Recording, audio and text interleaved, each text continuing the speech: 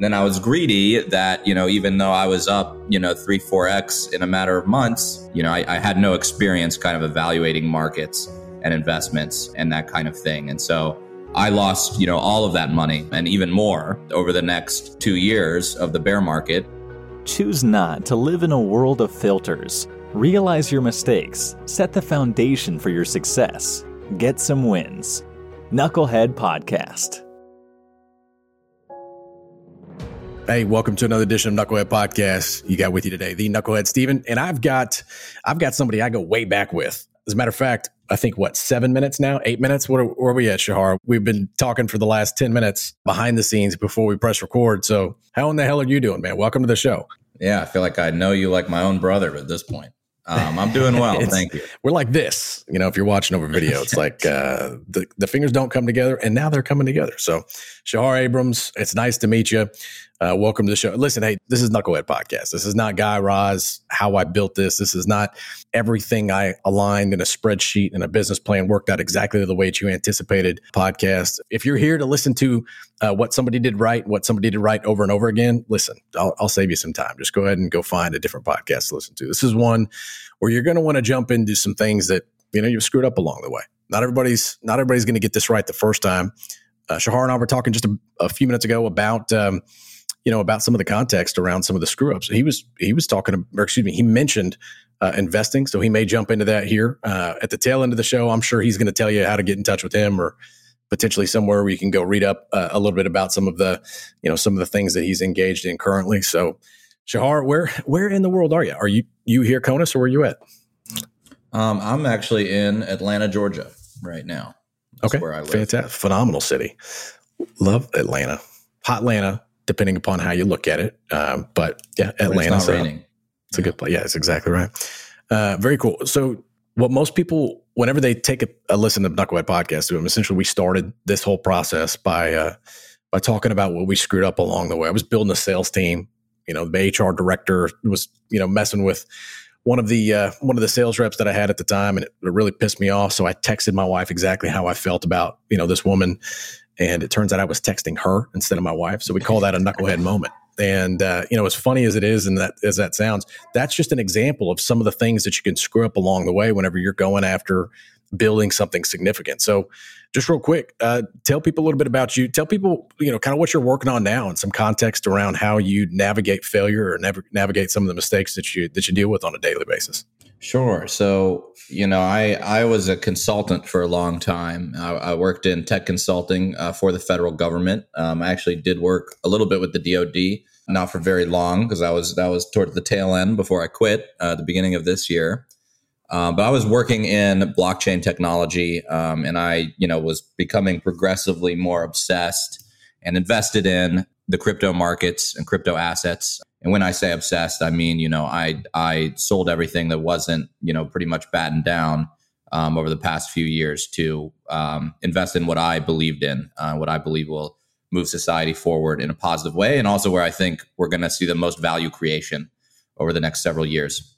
So I'm wearing my decentralized t-shirt, one of my many crypto shirts. And so, what I, kind of wanted to build after leaving IBM is sort of an education platform to, in the beginning, I really wanted to just focus on financial literacy and, more and targeting, high school and college age type kids, but really anyone, because the truth is, none of us learn about financial literacy in any sort of formal way. And I think that, I kind of honed in on that as a major problem. And I decided to kind of focus more on crypto because, people were asking me a lot about crypto. Crypto is, why I was able to quit my job and focus on this. I wanted to do something where I could help, the most amount of people without, taking up the most amount of my time, right? Make something scalable. Let me ask you something real quick as you're jumping into this. I don't want to interrupt you. I just am fascinated by the two triple letter agencies that you work with, right? DoD, IBM. Talk a little bit about how, you talk about the exact polar opposite from a decentralized standpoint or crypto versus those large institutions. So talk real quick about, what you did over at IBM before you jumped over to consulting on the DoD side. Yeah. Well, I did a bunch of stuff. What I was doing towards the tail end, working in blockchain, right, is blockchain, for those that may not be familiar, right, is just a special kind of database, right? It's a special kind of way of recording data, right? And it's a way to record data where you don't have to rely on a single server, right? Usually, someone's keeping the data in their server. You might have noticed, Facebook, Instagram, WhatsApp were down yesterday. Right. That's because they're all kind of on one server. Right. So, in the context of the federal government, right, there's kind of a big coordination problem that happens among different agencies where, they may be doing things relevant to each other, either, in their business processes or course of their operations, their mission. And they have different databases. Right. So they may, easy example, right? So with the Postal Service, another agency I worked for, right, where they're sending packages all around the world, and they have several partners, Delta Airlines, American Airlines, United, and hundreds of foreign posts, right, that need to get that mail and take it the last mile, including to different military bases and destinations, right? And so everyone is interacting with these same sort of assets, the mail pieces, but they're all keeping their own set of data, right? And so this leads to big inefficiencies with coordination. And so that's a great, example of a use case where what we would try and do, right, is come in and say, hey, to all of these different parties, hey, you're all using the same data. In effect, why don't we create a shared system where there's not a central server, where we can all trust the data at all times, and it's basically a single source of truth, right? For, in this case, where is mail in its chain of custody, right? So that's an example of, some of the things, we were trying to build at IBM, these sort of cross-government, cross-organizational networks, right? To kind of streamline business processes, cut out a lot of inefficiency. Sure. Yeah, now, that makes sense. Yeah. It was much easier said than done. And, the government, COVID put a big kind of dent in things, particularly with the Postal Service work, because they woke up and realized, the whole business was FUBAR, with, nobody flying anymore and all this stuff, and they had no innovation budget. But, I think there's great. So, when I'm talking about decentralized, right, I'm not saying we need to abolish the government. I'm saying we can make the government much, much more efficient, transparent, and accountable, right, by using these types of shared systems. We can make it more resilient by, taking it off single sorts of, single server types of infrastructure. And, I think that's really important. I think that's something that actually resonates with a lot of people, when they, when they actually stop and think about it, that, we can make government services a lot more transparent and accountable by using this type of technology. Well, it's interesting. Yeah, I think you just landed on, as you wrap that statement up, with kind of what, I mean, I don't want to misinterpret it, but it sounds as if that's kind of what some of your cause is now, right? I don't know if that's true or not, but some of what the purpose behind your work is, and right. In some cases, it's efficiency, right? And that's the exact opposite of what you anticipate from a government services standpoint, is efficiency. I mean, having spent almost 10 years, a decade of my life or so in the Marine Corps, and a bunch of my buddies, same thing. Sometimes they go on to government service after their current government service or time in the military. And it's, there's a way that we've always done it. And that's why we're going to continue to do it that way, which is not necessarily the greatest answer whenever you talk about efficiencies and streamlining processes. It just doesn't work that way. It's not necessarily the best way to innovate. And if you look at, I don't want to, again, mischaracterize, but a lot of the special forces operators that are out there, they don't think that way. They essentially go into these smaller groups. They get highly optimized because they're in execution mode all the time, but they're constantly learning. They'll do after actions immediately after, and then they'll apply corrective action to whatever it was that they were doing, and they get better the next time around. And typically it's faster, or it's more efficient, or it's stronger. And you want things to work that way, but it doesn't always work that way. So talk real quick about, working in an organization like IBM before you got into blockchain that potentially maybe led you to some screw ups or some some frustration, so to speak, from so many screw ups that led you to find blockchain. What was an example of some challenges that you ran into there? Yeah, well, there were all sorts of challenges at IBM. It's a large bureaucratic, organization. And then to, add on top of that, I was working for federal government agencies that themselves had, let's say, challenges around that.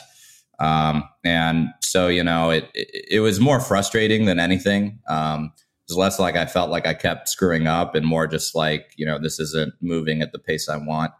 But I can talk about screw ups, in the context of, my work now, which is on, financial literacy and investing. And the reason, right, that I was saying, I pivoted to investing, a lot of people, rightly, I think, were waking up to crypto assets, right, as an investment class. And they have some really unique things about them that make them really, palatable to a lot of people, especially, people that want to kind of maintain more autonomy and sovereignty, over their investments and control. I think that's great.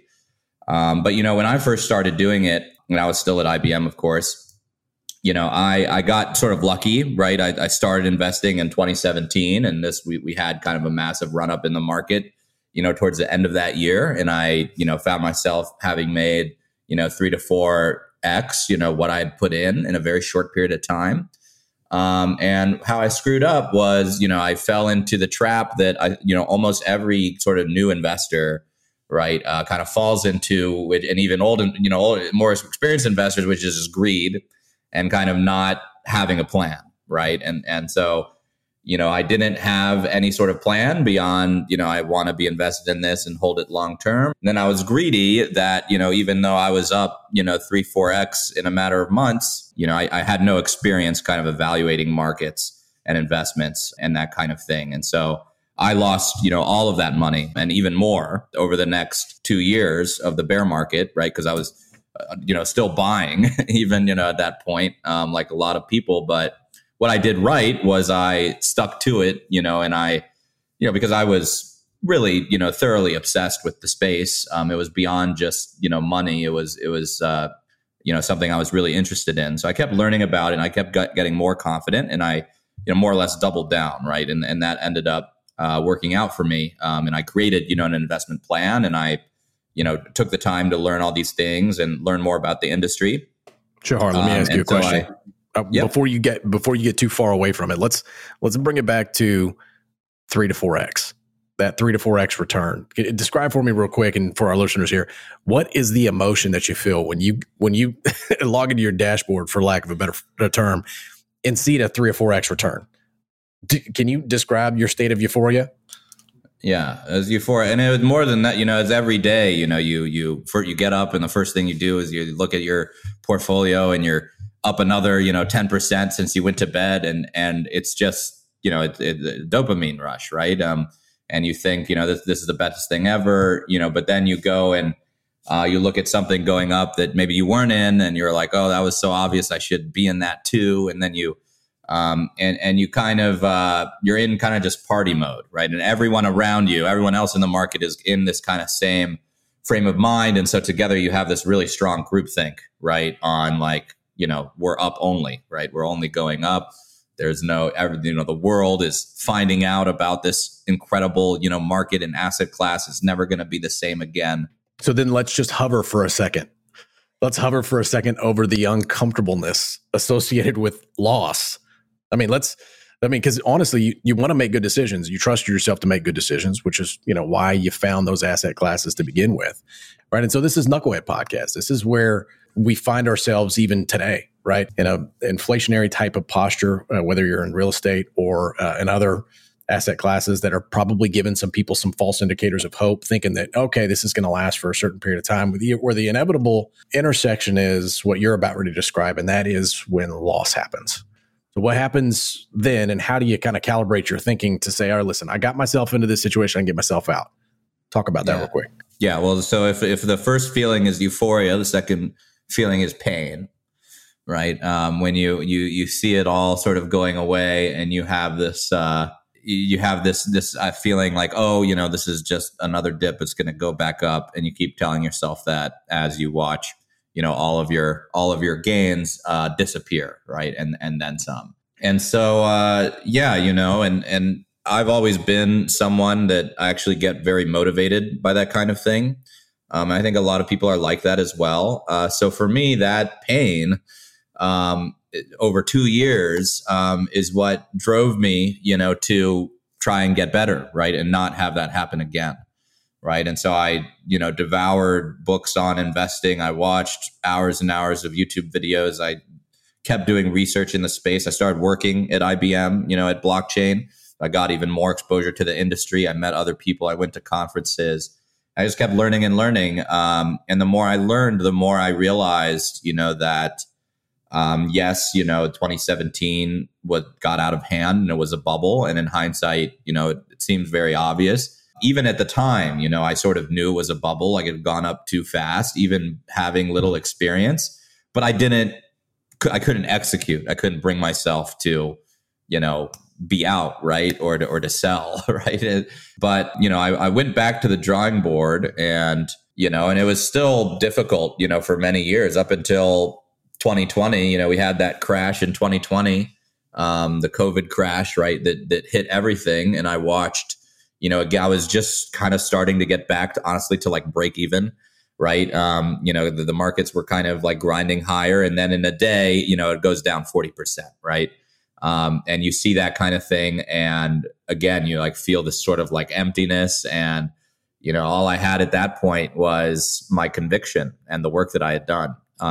And thankfully, I decided, I stuck to it. I realized then that, I was going to go down with the ship if that's what it was going to be.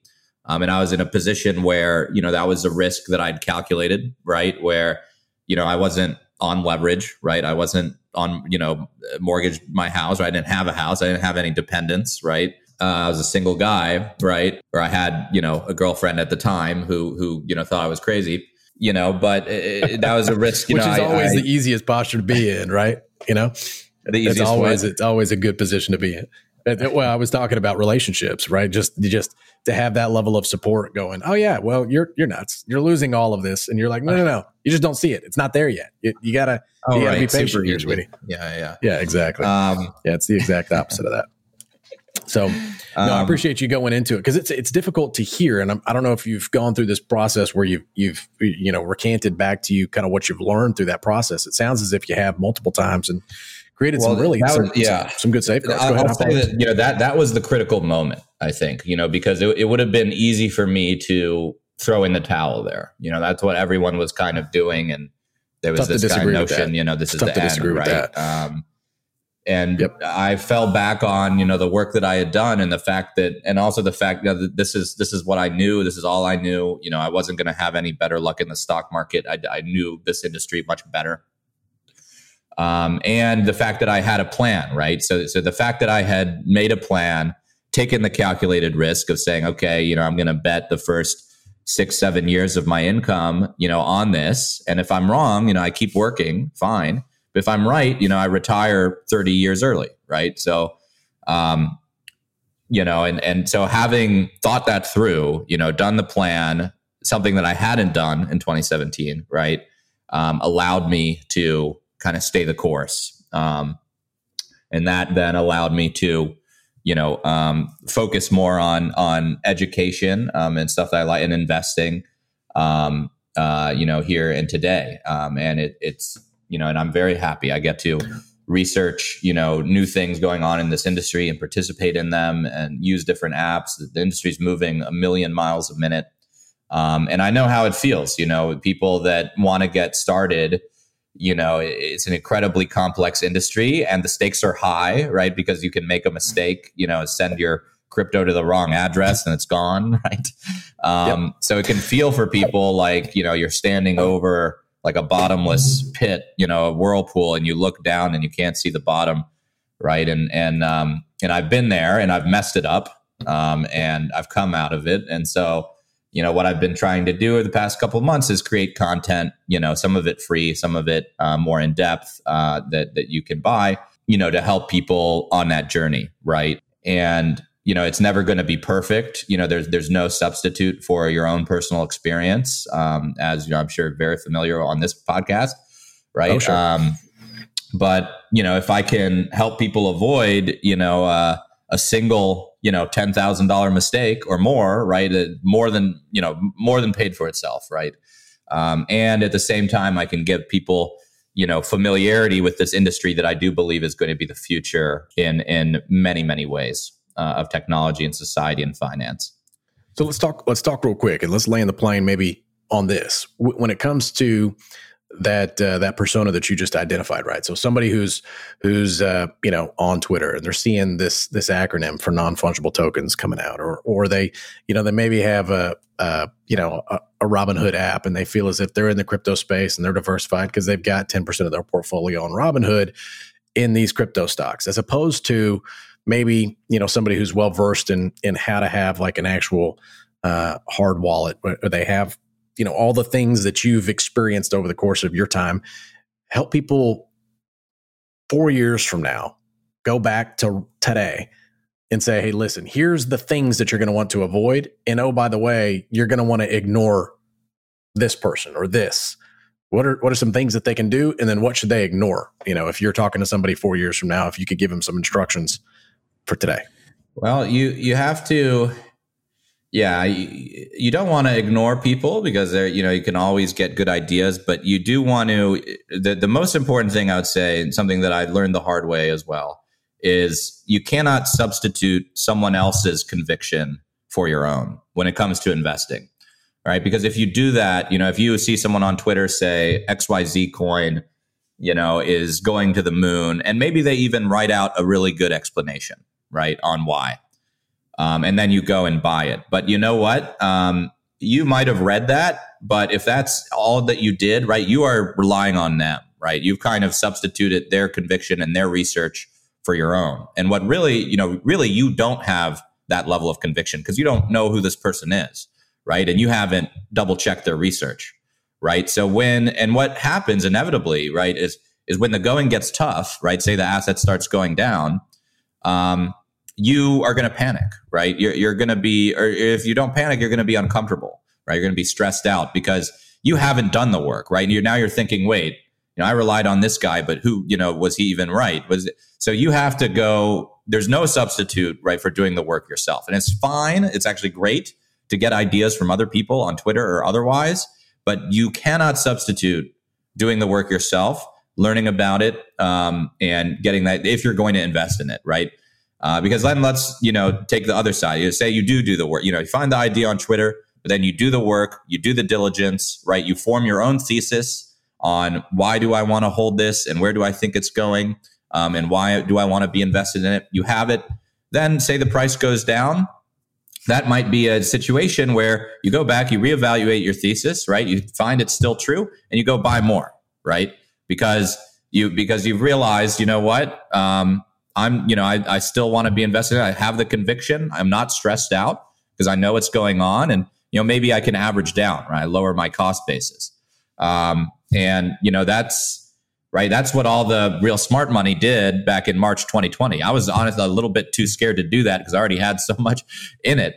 Right. But you go back, I did do it to a degree though, right? Because I was thinking, is it time to just cut my losses and move on, with my life? I went back, I did, I relooked at my thesis. I did all this stuff and, I had done the work to be able and made the plan to be able to, not do something regrettable in that situation. Right. And so that's a big mistake people make.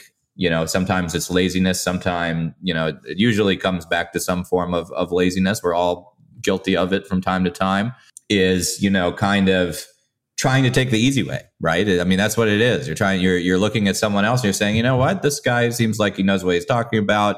I am willing to, take a bet on it. So I'm going to do it. It almost always leads to disaster. Even in a case where something good happened, right? Say it starts going up, you're probably a lot more likely to, say sell too early, right? Because you haven't formed the thesis. You don't really know what's going on, right? So. Yeah, those goals that you talked about, you can call them goals, thesis, the objectives that you're trying to execute against. I think that it's a really healthy thing to do, to come back to it, assess the market conditions, come back.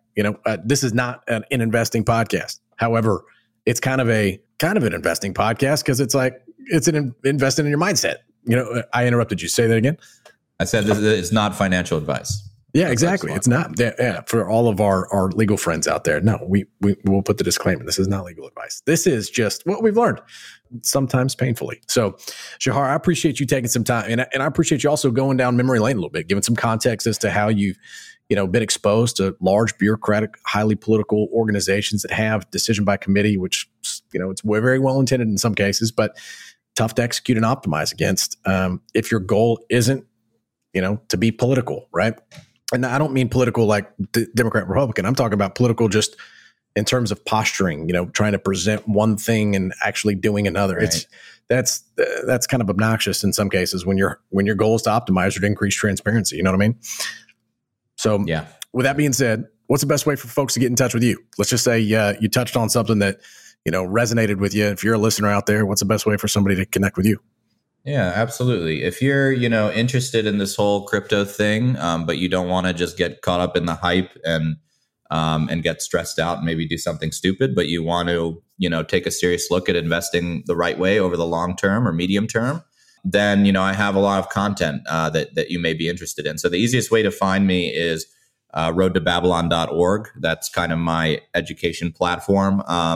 I have, I do articles every week, which are free. You can find there. You can sign up to my newsletter on that website, again, which is free, where I share kind of my thoughts on the market and the industry week to week as someone that is, 100% focused on this.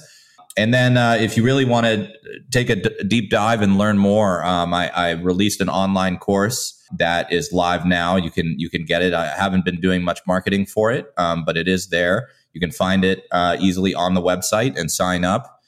You'll also get to join our Discord group, which is a fun, chat group community we have made up of people here in Atlanta, my own industry contacts, and people that are, on a similar learning journey doing the course. And, that's a great kind of support group where we talk all the time. You can ask any questions you want. And, I really want to help onboard people right into this space. I think it's an amazing opportunity. I think it's going to be really, really important for not just for, your personal finance, but for society and for governance going forward. That could be a whole nother podcast that we do.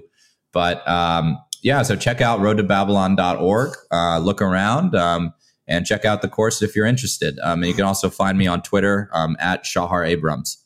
Very cool.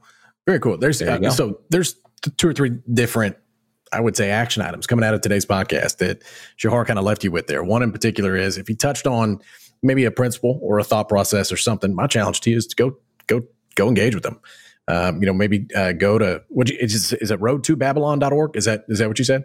That's right. Yep. Okay. So roadtobabylon.org. Roadtobabylon.org. I named it that, by the way, after one of my favorite personal finance books called The Richest Man in Babylon, which is an excellent book, classic. It was written, 100 years ago almost. And, the principles it outlines are still super relevant. Isn't that amazing? Just timeless principles like that you can apply. That's how principles work.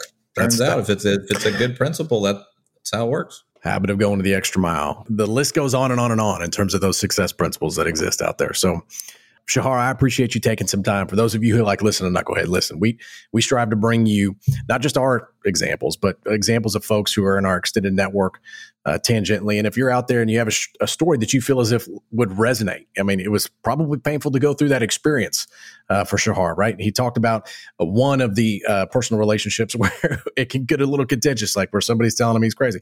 It happens, especially if you care about that person and they care about you. It can high volume conversations will ensue. So I say all that to say that my challenge to you is to reach out and connect with us. We'd love to chat with you a little bit about what you're doing, how you're doing it, and how that screw up, how that mistake actually led to the success that you see. Shahar is a byproduct now of the lessons he learned and gleaned from that 2017 incident, right? That 2020 market conditions have put him in a position where he's willing to share and wants to share with his, with folks that are out there and the things that he's screwed up or messed up or learned from along the way. So anyway, Shahar, I appreciate you taking some time. Thank you for going over on time. Anything else that you want to leave these folks with? Any last, what I call saved rounds? Don't be afraid, right? Don't be afraid of risk. And you've listened to this podcast a lot. You probably heard lots of stories of people that have taken risks that haven't worked out. But what's important is, growing from it, of course, right? The only failure is when you don't learn from. Yeah. That's we call that get some wins, right? So don't be a beta about the process. It's kind of a tongue-in-cheek way of saying, hey, listen, you're going to get slapped upside the head. You're probably going to end up with a bloody nose, especially you go out there and take a risk. Just realize you're not made of glass. Most every time, you're going to come back stronger after having learned from it. You got to get yourself some small wins, though, because that momentum is critical for you to develop that inertia that you're going to have, because you're going to have to push that rock uphill for a while.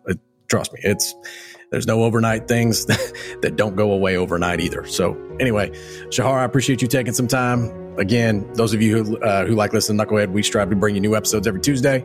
And if you haven't already subscribed, go ahead, leave us a rate and review. And I challenge you to go connect with Shahar after this. So for everybody else out there, appreciate y'all. Have a good rest of the day. See ya.